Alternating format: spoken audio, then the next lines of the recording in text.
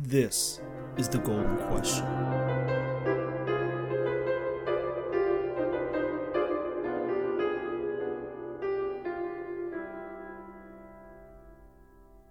Hello guys. Welcome to episode 8 of the Golden Question podcast. In today's episode, I want to ask the question, why is counterfeiting money illegal? And I'm posing this question because, as we've seen with the reaction of the Fed toward this crisis and toward this downturn of the economy that we've been experiencing these past 2 weeks, the Fed's solution, of course, is nonetheless to just print more money. And again, it's ironic how that this is their only solution. Whenever there's a time of crisis, print money. And again, I'm saying the term print money very loosely because it doesn't mean a lot of different things. However, at the end of the day, there's always more money into the system created from thin air without it being backed up by production. And again, I've gotten into several other podcasts discussing that, and I will expand on it in the future. So it's not like I talked about it once, I'm never going to talk about it again. There are going to be times where I continue to talk about it.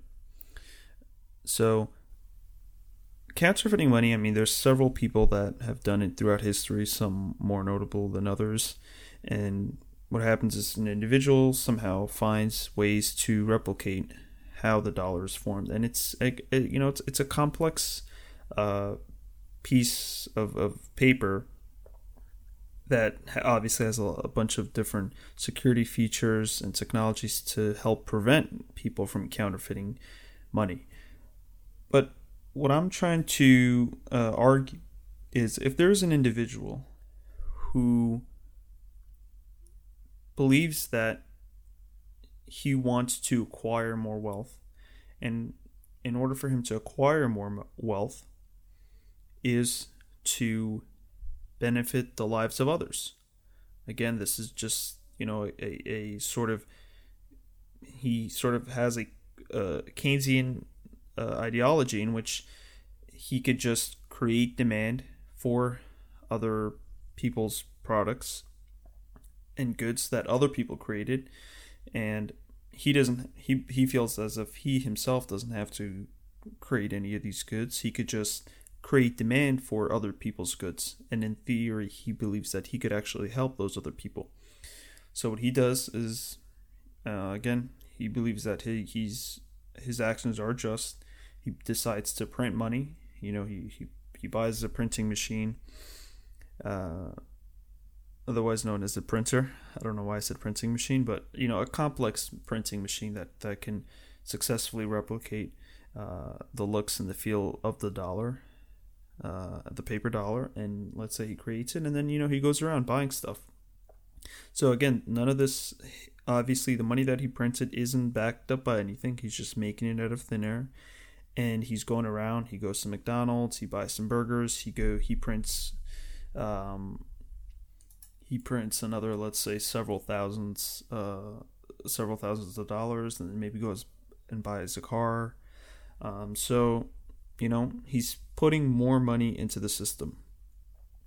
Now, what he's practicing essentially is the Keynesian ideology, in which the best way to improve an economy is to create demand. Because if there isn't demand, that's, in their eye, a negative thing, and the way to cure that lack of demand is to then artificially create demand.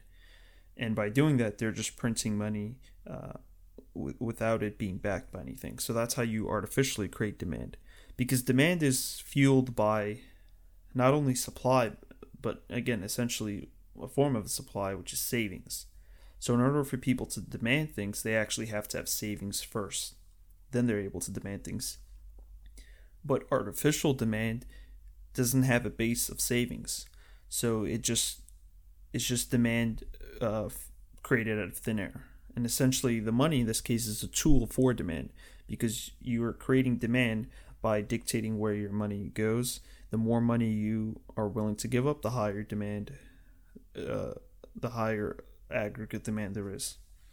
So you have this individual, and a Keynesian, if you really sat down with him and told him, can you please explain to me this scenario and why it is wrong and why the government is making this action illegal, right? He's doing the same exact thing that the government is doing. The government thinks the solution is to create demand.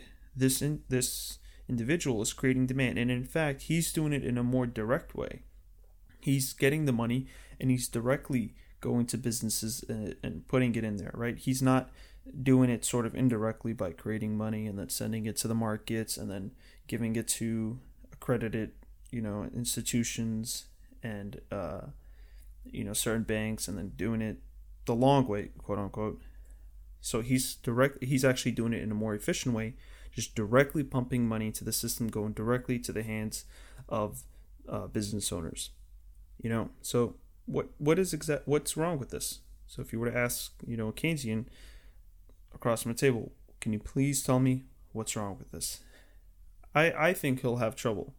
And ultimately, the basis for him, arguing this action that this individual did is wrong is mostly based on the fact that the money is not being produced by an authoritative figure, because the money doesn't have a stamp of approval by the federal government. And that's essentially what it boils down to. But in terms of an economic argument, if you would call it that, there really is no difference between demand that has a stamp of government approval and demand that doesn't. Because demand is demand, right? If I have two cups that do the same function, they're both meant to drink water, except one has a stamp of approval by some agency, whatever. But at the end of the day, there's still two exact similar cups of water. There is no difference between them. It's just one, you're dictating this one to be used because there is an authoritative force. So essentially, it boils down to the authoritative force that the government gives, in this case, its own production of dollars, its own production of paper versus other productions of paper. And that's where I believe the Keynesian ideology falls apart, and it goes closely related to the broken window theory, or I believe that's what it's called, broken window theory, or the broken window fallacy. I think that's the correct term. And essentially what it says is, let's say somebody's window breaks. Is that a good thing for the economy, right? Does the individual go, yes, I can now, it's a great thing now that now that my window's broken, I can create demand. Now I can go help the economy. I can get my window fixed, and might as well break a bunch of other windows. I can help fuel the economy that way. But again, the problem with that argument is, and the reason why they call it a fallacy is because, first of all the services that were used up by you, and again, it's not only the service, it's all the equipment that was used, all the men that were used to help fix your window, could have been used somewhere else more productively, and could have been used somewhere else that had more, and I'm going to use the term legitimate demand. Again, demand that is fueled by savings and by someone's interest in acquiring something that isn't yet available now, right?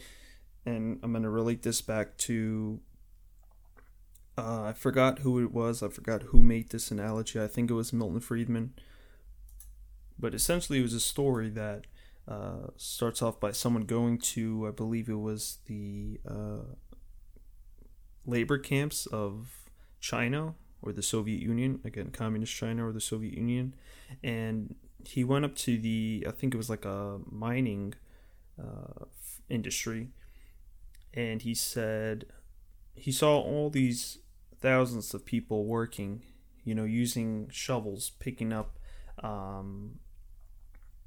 dirt, and he went up to, I guess it was the manager, the owner, and said, why are you guys all, why are you allowing your men to use shovels? Don't you think they could be much more efficient in doing whatever you're doing? And I think that it was a mining, they were doing something, mining something. But he essentially said, wouldn't you guys be more efficient if you were to use machinery? Why don't you use an excavator, use some actual construction equipment that could help you get the work done faster? And his argument was, well, then these people wouldn't have jobs. So essentially you could look at him from the perspective of the economy and the Fed, in which, and again, when I reference the Fed, I'm talking about any central bank. But essentially, again, it boils down to, I'm just giving money to as many people as I can, and that hopefully will spur up the economy. That'll somehow jog up individuals' income and help the economy.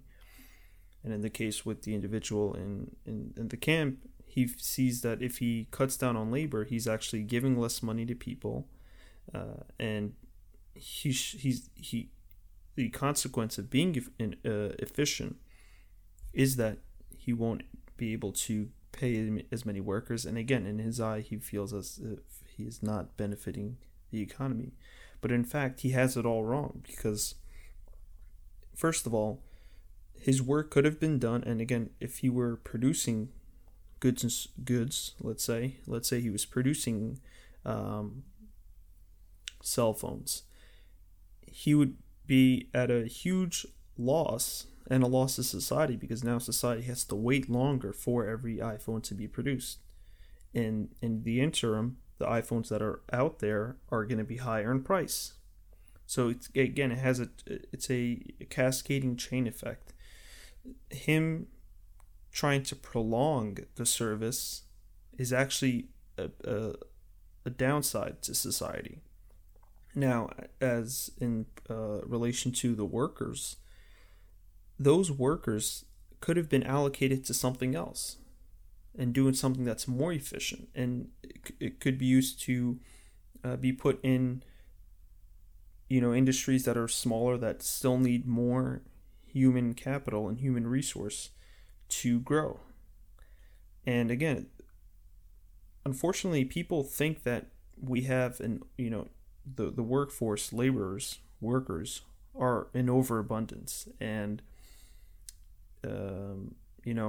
we just got to try to make sure that we employ as many of them as possible. But in the context of the economy, every aspect of the world is limited in resource, because there's a finite value, right? Yeah, humans can be born, but it's not something that's instant, right? You have to wait. There's a lot of different things. You have to wait 9 months before a new human is born, and then that human has to get to a certain age before he could start working. It's the same thing with the factory owner who wants to prolong his service, to prolong the service of the iPhone. Let's make it inefficient. Let me extend the process. But again, the consequence is now that iPhone is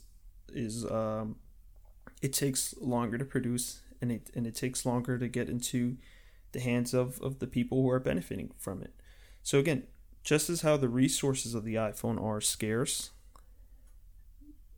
just as how the resource of anything of the earth is scarce, human capital, the human body, is also scarce in quantity.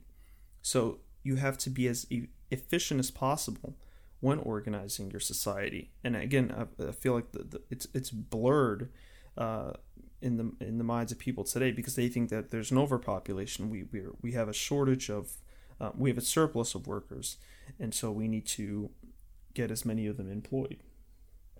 However, it's the complete opposite. It's people, when you attribute them to certain resources in certain jobs and functions, you're sort of lowering the amount of workers you could allocate to something else, right? If I have 5 different, again, I'm going to make a lot of analogies, so hopefully you guys can keep up with me. And, in the future, I will, make certain video sets that will hopefully make this easier to listen and to watch for those who are watching. But back to my example, if I have, let's say, 5 different, productions in my economy, right? I'm making computers, I'm making laptops, I'm making, making light bulbs, apples and oranges, and they all require workers.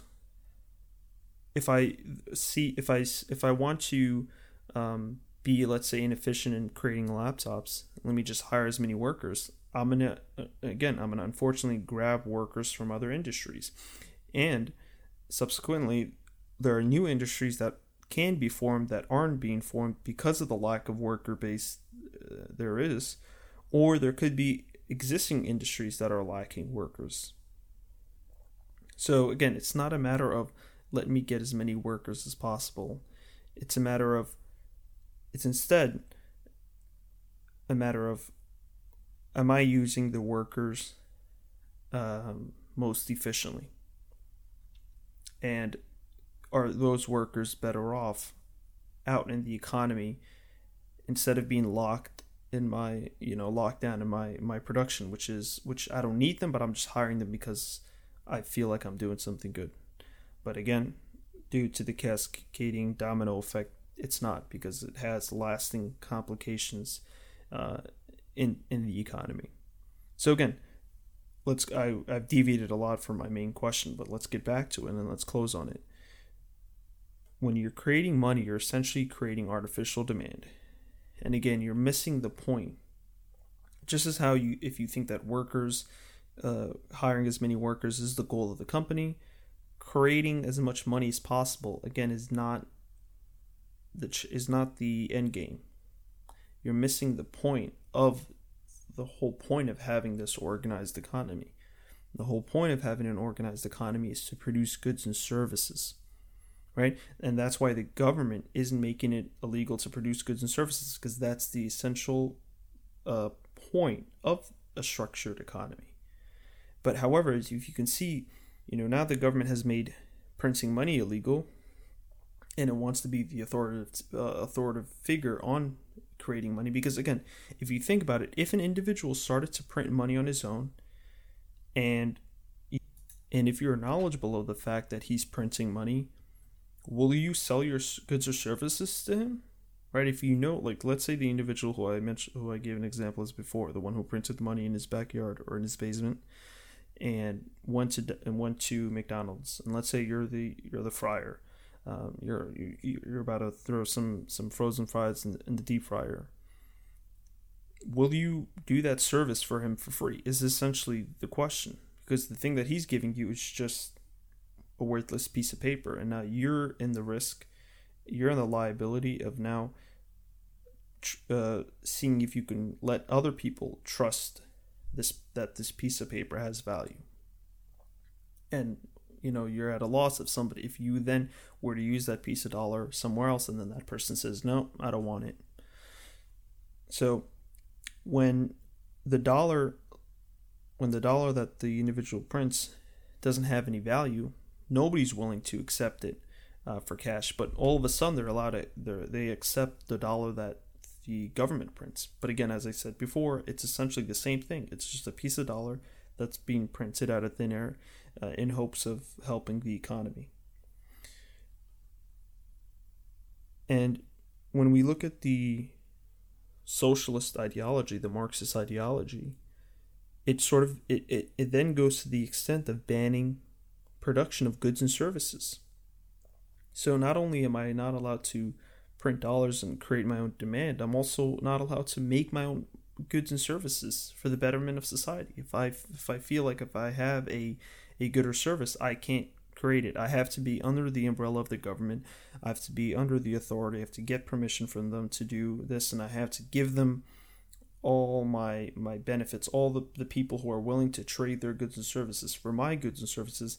I can't collect my reward, their goods and services that are being traded. Or I have to collect it, but then I just have to right away give it to the government. So as you can see, it's entirely unjust. It's flawed. It's not only unjust. It's not only it doesn't work on paper, but it's from the core flawed, and it's not going to result in the outcomes that people are expecting. And the solution again to this is to allow individuals to create their own currency if they feel they need to. And again, before we've had the Federal Reserve Act, and early in the 19th century and throughout the 19th century, banks issued their own currency. So banks issued currency that individuals could then use, but the bank again had gold or silver in reserves. So if at any moment, if an individual wants to come back and claim that gold and silver, they're able to do so. So essentially, the bank was just a holder of gold and silver, and it issued ownership receipts for that gold and silver that's stored in the bank. So again, if the individual wants to create his own individual bank, let's say, right, if the person who wants to print up currency, it's not that easy. He actually has to have savings, right? He has to have the savings. He has to have something stored, whether it be a bunch of computers. Let's say he hoarded, thousands and thousands of computers in his basement, and then is issuing currency. And on the currency, it says this is redeemable in terms of a computer at this address, let's say, from this individual. And then you could pass on that receipt. Now, you're going to trust him and say, okay, giving you this service or this good for that piece of paper, but that piece of paper isn't the end game. It's the actual computer that's that's being stored in his basement. And now I don't have to acquire that computer. I could now then trade this piece of paper for someone else's goods and services, who that person is also going to then entrust me into thinking that this piece of paper is correlated to the computers that's being stored in his basement. Now, again, I don't have to go to the computer. The person I give the receipt to doesn't have to go get his computer. It could be several exchanges and transfers down the road before ultimately one individual might say, okay, you know what, I'm done trading this, let me go ahead and get this computer. And then they can go back to the person in the basement who has the computers and actually redeem that computer. So if that person didn't redeem the computer, that piece of receipt could keep transferring. But again, ultimately, the thing that matters is if at the end game somebody actually redeems it. Because if that person realizes that he isn't going to get his computer, or if he goes there and the bank says, we don't have your computer, it's sort of a false demand. All the demand that was created was, in a way, not true demand, right? It was false demand, and ultimately someone does lose in that transaction because that person, he's, I guess, in a way lied and didn't actually have the computers at hand. The person at the end who traded his service, he sort of traded it for free. He gave the service, but he didn't get anything in returns. So and now he's left out of luck. So again, I stress this in almost every podcast. The point of an economy, it's not just to create jobs. It's not just to create money, which is a tool. It's not just to get people to work. It's not just to make people believe something. It's about the creation of goods and services. That's the be-all, end-all, end game to the creation of goods and services. And any attempt to circumvent that and cheat your way into acquiring goods and services without actually creating your own goods and services will result in a complete collapse of the system that you were relying on to provide you with the goods and services. And again, we're seeing now with the coronavirus, there might be a shortage of food. I was reading this article. There might be a shortage of food, especially in the food banks. Now, all this money that the Fed printed, what good is that going to do if there's no food for you to buy? Right? And again, this also goes back to the point where the government can never create production, can never increase supply. you can always increase demand because our demand is unlimited, right? We all want an unlimited number of things. And we could keep demanding things. Even if there's nothing here, we can keep demanding it. So demand is essentially, at its core, unlimited. Supply, on the other hand, is what is limited. There's a limited number of supplies on the Earth. We just have this Earth, right? There's no other planets that we can grab resources from, and there's not an infinite number of planets that we can grab resources from. We just have this own Earth and whatever's on this Earth. And if we use it up, then there is nothing left of it. So we better do the best we can at using the goods provided to us on this Earth at the most efficient way possible. And that's where the economic system stems from. So supply is what's limited. Demand is unlimited. And it's easy to create something that's unlimited, right? If I have the unlimited capability of demanding things, the very act of demanding things should be easy, right? I can just keep demanding things and it can increase exponentially. And I can, I could sit days on end writing lists of things that I want. But what actually matters and what's actually the whole point of working is to create supply. And that's the thing that nobody could create supply indefinitely, because supply takes time to create. And at the end of the day, you have an unlimited supply of which you're using from, of which you're gathering your supplies from to create the finished good and service. So governments can never create supply, they only create demand. And it's sort of fooled the public into thinking that creating demand is all that matters and supply will somehow follow, which is the definition of Keynesian economics. If we create demand, somehow supply will follow. But at the core, supply is limited, demand is unlimited. You can never create supply just out of demand. There needs to be supply already there, created for the demand to feed off. And that's my little, economics 101 talk at the end that I do on almost every podcast. And I think it's important because I want to stress the points of supply and demand, which is just simple economics 101, and it's common sense. Like, the stuff that I'm saying it's not, I bet somebody's heard it at one point in their life, and it's something that makes sense. It doesn't require too much thought to understand the idea of supply and demand, but unfortunately, government has sort of manipulated that and told us it's a complex thing and told us that it doesn't work according to common sense. And they've done it to justify their actions of creating wealth out of thin air and creating the illusion of wealth, creating money out of thin air, and letting those who actually create goods and services suffer. Thanks for listening, and hope you guys stay safe.